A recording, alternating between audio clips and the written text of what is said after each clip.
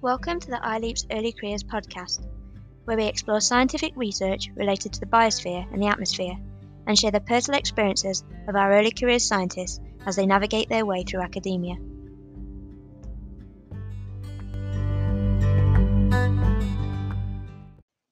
Our podcast today forms part of a series, which coincides with the iLEAPS conference during March 2021, and in which we hope to introduce you to some of the Scientific Steering Committee members and also the Early Careers Scientist Network Committee members, and through which we hope you learn more about the aims and motivation behind iLEAPS.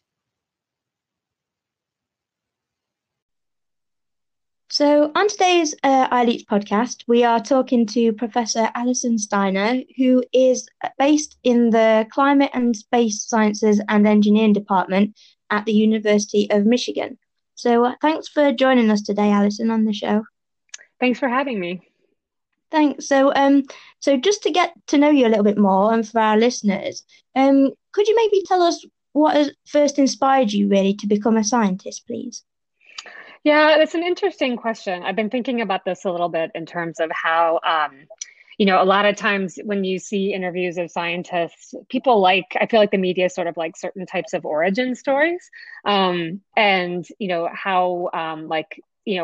often expect scientists to have these sort of unique stories about how they got interested in science. And I think, so that had me thinking a little bit more about mine. And I would say that, typically I'd characterize myself as someone who didn't get interested in science until much later, like more along the lines of when I was in high school and trying to think about college majors. I got sort of interested in environmental issues.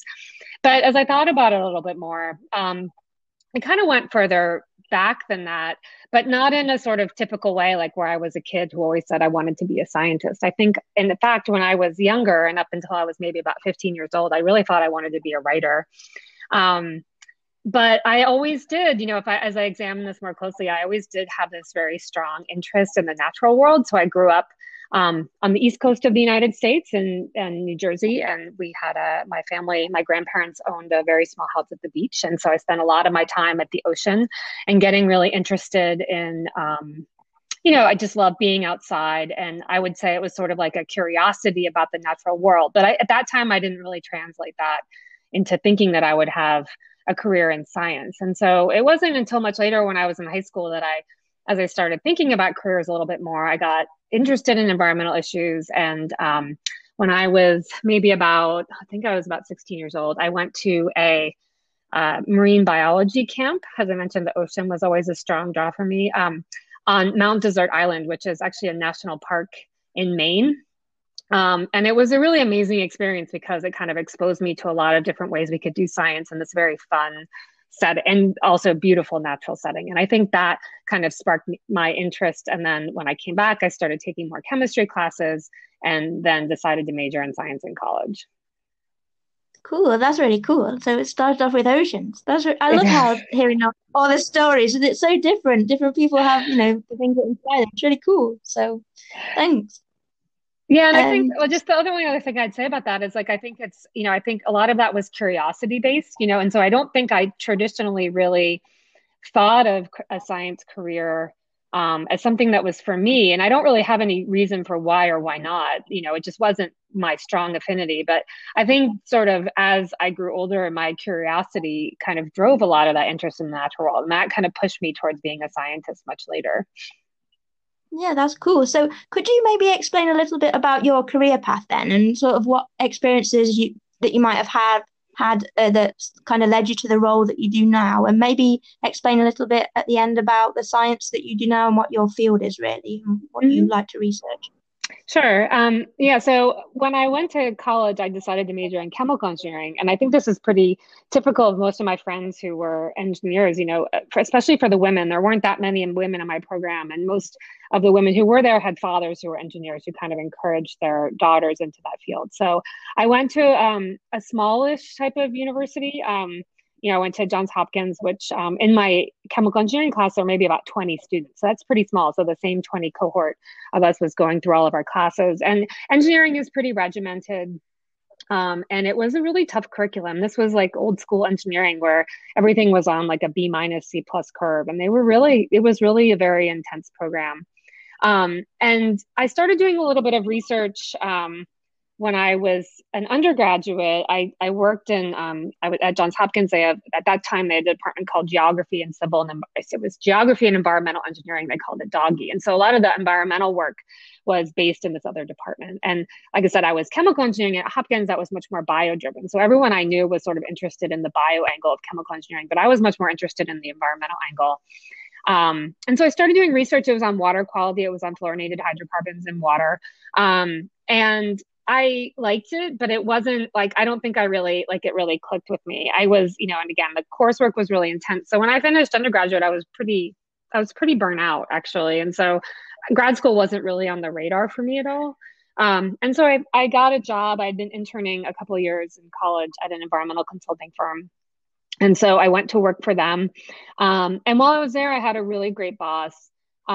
He exposed me to a lot of different aspects of the field. And we were working on this one landfill project in New Jersey. So New Jersey is kind of like, I know this is going to be an international audience. A lot of people call New Jersey the armpit of the United States, of the East Coast, because a lot of industrial, like a lot of the oil and gas refineries are in New Jersey. People think of it as this very sort of industrial type of landscape. In fact, a lot of it is very bucolic and forested, but that's a different part of the story. But a lot of the landfills that are sort of in northern New Jersey, near New York City, a lot of them are what are known as EPA Superfund sites. So they're sort of like so polluted that the government takes them over and tries to remediate the sites.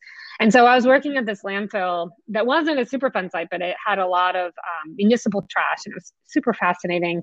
It was right on the banks of a river, like a tidally influenced river. And so they were mining sand, and they would dig out the sand and sell the sand. And then they would buy municipal trash and put it in there.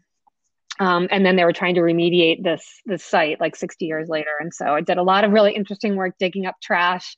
I have some really interesting landfill stories that I learned at that time there. And I like that. But that was actually what first exposed me to kind of studying atmospheric science, because that landfill at the time was doing some of the first harvesting of methane and selling it back to the New Jersey power grid. And so we got involved in some methane capture processes, and then also looking at, there are a lot of flares that are then burning off that methane. And so we were looking at emissions from those stacks. And so that kind of got me interested in air quality. And at that time, there wasn't a lot of stuff going on at our work, although they were interesting in New Jersey. This was back in the 1990s. They were starting to do NOx trading. And so we got involved in some early discussions on that. And so it kind of got me interested in more in atmospheric science. And so I started doing permitting for lots of different companies in the Northeast, where you'd calculate, this is kind of what got me into what I do now for research. You do emissions inventories. And so you'd go to a different facility and you'd calculate what their emissions of VOCs were and what their emissions of NOx were. And we did medical waste and dust emissions from construction sites and injection molding for car door handles and pretty much everything. And then if they were emitting too much, you would do dispersion modeling. And that was sort of what got me interested in air quality. It was like, well, you're not emitting all these compounds into the atmosphere, and they're just dispersing and everything's fine. And so I got a little bit more interested in studying atmospheric chemistry. And so I kind of blindly started applying to graduate schools and ended up deciding to go back to graduate school in atmospheric chemistry. At the time I was living in, I'd moved a little bit further south. I was living in Washington, D.C., and one of my big hobbies at the time was whitewater kayaking. So the Potomac River goes right through Washington, D.C., and it's great. It's like class 5 whitewater, which is, most people don't know, right outside the city, there's this great whitewater. And so on the river, I had a friend who worked at NASA Goddard, and he was like, oh, I know a woman who does atmospheric chemistry. He's like, you should meet with her, and she can help you talk about like graduate school programs. And so I went to NASA Goddard, like on this sort of blind interview. And I met with a woman named Ann Thompson, who some people might know from the ozone community. She's done a lot of work on tropospheric ozone.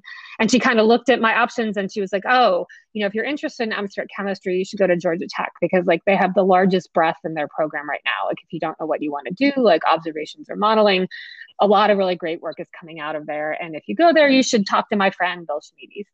And so I didn't have any other advice because I didn't know anybody in the field. And so I took that advice from this total stranger. And I decided to go to Georgia Tech. And I did, in fact, work on my PhD with Bill Schmiedes. I told Ann Thompson this story later, and she has no recollection of ever meeting with me, which I think is kind of funny. It's like that sort of hidden mentoring that people do that you don't really realize. And so when I was working with Bill, had written one of the first papers on isoprene and how it influenced ozone in Atlanta. So it was a pretty famous 1988 paper.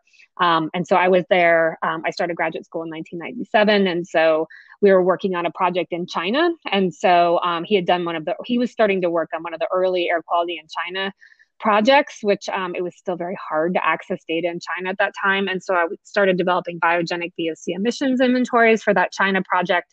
And then ended up making that the focal point of my thesis. That's really cool. And I love how that it's like these interactions and the people that you know and the people you meet can have such an influence on your career and things like that. And it's really cool. I know. It's like I said, I think it's so funny that Anne doesn't remember that conversation at all. But also I kind of now at the point I understand that too, because I feel like you have a lot of conversations where you're trying, back in the day when we were at conferences and you talk to people and offer just little tidbits of advice. And a lot of times people are really, struggling for advice. And so then they take that advice and then you might forget about it later, but that's okay. That's the way it works. So hopefully we're all looking out for each other. Yeah, that's cool. That's really cool. So you've kind of maybe already kind of leaned towards giving some advice there anyway for us early careers like researchers. But is there any more advice that kind of through your process of becoming a professor and things like that? What sort of things have you learned along the way, and what could you pass on to early careers researchers? Yeah, I mean, I think it's kind of important to try to get out there as much as you can, and try to put if people have different styles in terms of how they interact with people and network people. Like people think it's easy for extroverts to network and it's harder for introverts. And I feel like everybody can kind of figure out a style that works for them. So one of the things I think that was helpful for me, and was definitely key in terms of helping guide me along my career path, was finding a cohort of peers who are at a similar or, near similar career stage. And so, like, for example, when I was in graduate school, I was feeling kind of isolated in graduate school because my advisor's research group at that time was relatively small.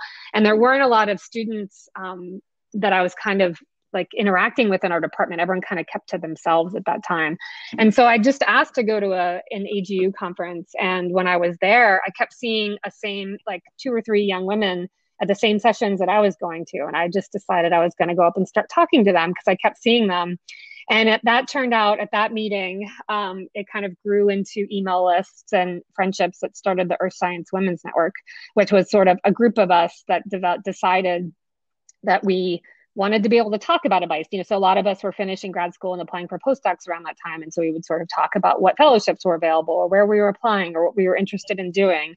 And that original group kind of grew and grew through an email list. People would hear about it and they'd say like, oh, I want to be on that list. And so that's sort of the start of the Earth Science Women's Network, which is now a huge, international network of, I don't even know how many, a couple thousand women scientists, I think at this point, across the globe. And so that finding that group was really, really helpful for me. And I think that that's true also of my cohort, in terms of the people I knew and, some of that same group, but I feel like a lot of the community is really helpful in sort of providing peer networking, which can be just as important as, so sometimes I've used this term before. It's sort of like what I call lateral networking, which would be peer networking, which where you're meeting other people who are maybe at your similar career stage. And it can be really helpful to build that lateral network because it makes you feel a little bit more confident as you try to do what I call the vertical networking, which would be that you might try to, talk with that professor whose paper you read, who is, might be tangential to your work, right? Those kinds of interactions can be harder to do.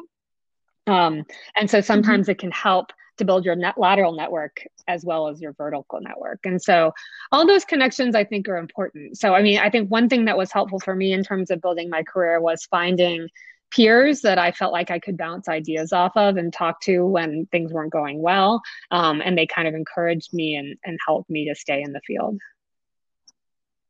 Yeah, that's cool. Thanks, Alice. And so talking about networks and things like that. So what I should have mentioned at the beginning, which I may go back and edit for this, is that you actually are, you have a role within iLEAPS. So could you maybe explain you're on our scientific steering committee. So could you explain your role within iLEAPS and maybe what motivated you then to join iLEAPS as a group? Yeah, so I've been a scientific steering committee member on iLEAPS since I think 2016 was my first year. And so I think I'm coming up. So usually on the steering committee, we have people come on to do 3-year terms, and then you can renew for one more term. So I think I'm coming up at the end of my 2 terms on iLEAPS. And so I remember, so iLEAPS is one of the relatively newer sort of a part of the global, I'm trying to remember all the acronyms now. It's sort of acronym soup, but what is now Future Earth. It's sort of one of these larger international working groups. And when I was, it really only started in around, I want to say it was kind of around the time of like 2003 or 2004 when I was a postdoc. And I remember thinking, so it was started by the Finland group, Marco Kumala, and his group of scientists. And the idea was that it would sort of fill this gap in terms of this land-atmosphere interactions. And so I remember when they formed being really excited because I felt like that really aligned with a lot of my research interests. And so I would go to some of the open science conferences, and then I applied to be on the scientific steering committee. I'm trying to remember, so somewhere in the 2005 timeframe. And what we do on the scientific steering committee, we have in years past, we would have, or pre-COVID, we would sort of have annual meetings where we would talk about agendas, and we worked to support the Early Career Scientist Network as part of iLEAPS. So Ben Polcher and I organized a workshop last, or I guess, when was it? Pre-COVID 2019 in the fall in Boulder, trying to provide some discussion and support around specific topics, as well as provide a platform for people to network and exchange research ideas across this idea of land-atmosphere interactions. Yeah, that was cool. And there was a really cool paper that came out of that. That's what we need to add there. Yeah, that's right. Sunlin Hay is the first author. It just came out in BAMS. I'm losing track of time. Sorry, it's like COVID time warp. Was it a couple months ago, 2 months ago, yeah. Maybe in January of 2021? Yeah. So we can put the link in anyway. But so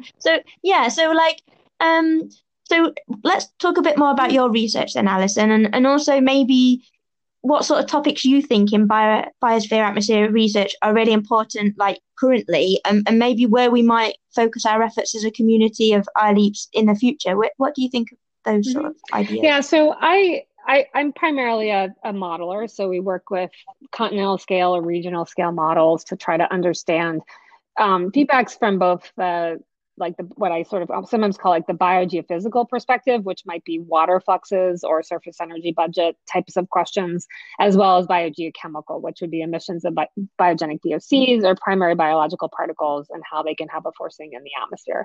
So sometimes I consider those two as being like sort of separate focus areas, but of course in the model, they all link together.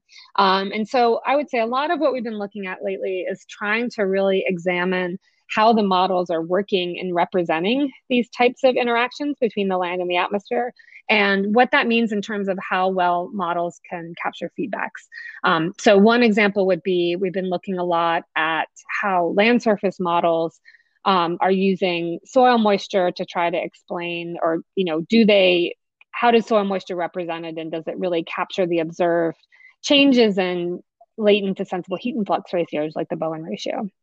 As well as we also have been looking a little bit at carbon storage.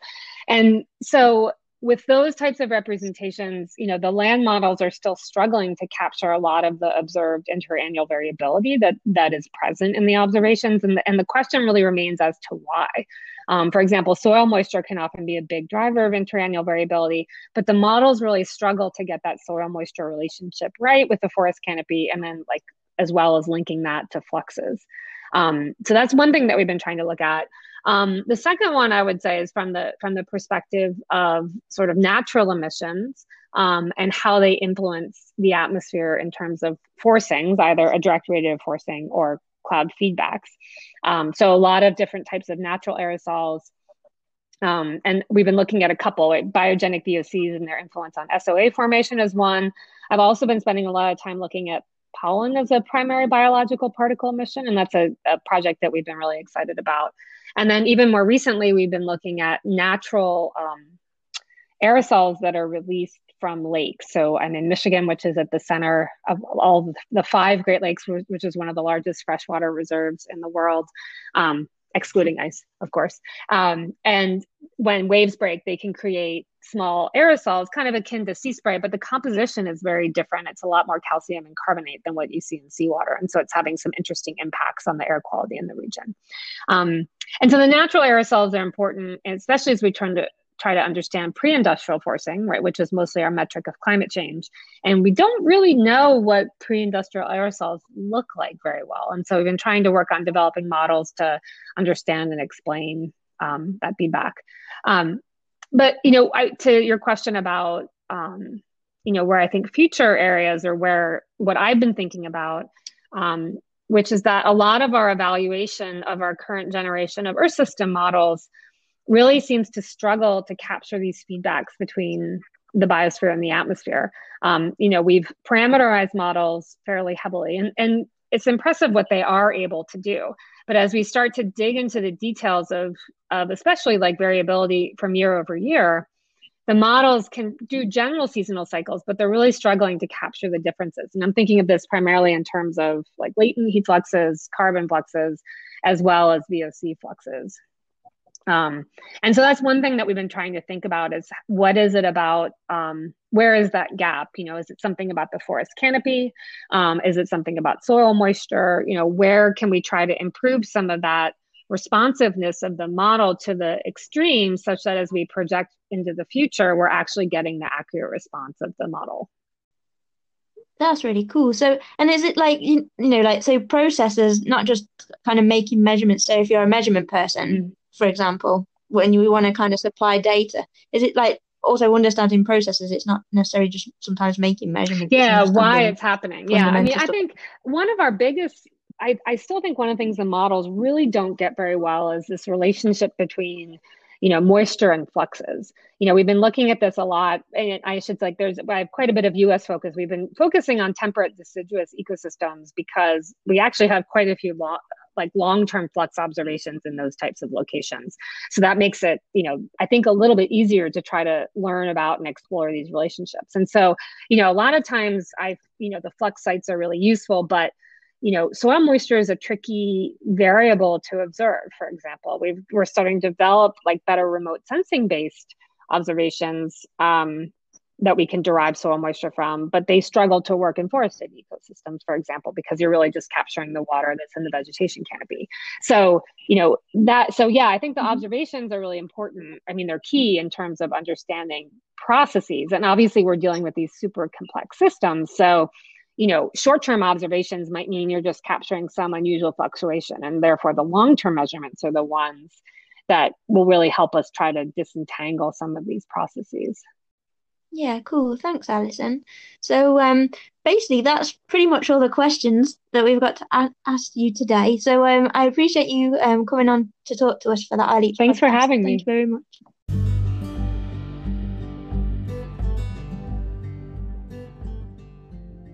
So that concludes today's podcast. Thanks for listening, and just to say, if you want to learn more about iLEAPS, please go to our website, iLEAPS.org, where you'll find a link to our early careers website, or you can follow us on Twitter at iLEAPS_ECSN, or our Facebook page. Thanks.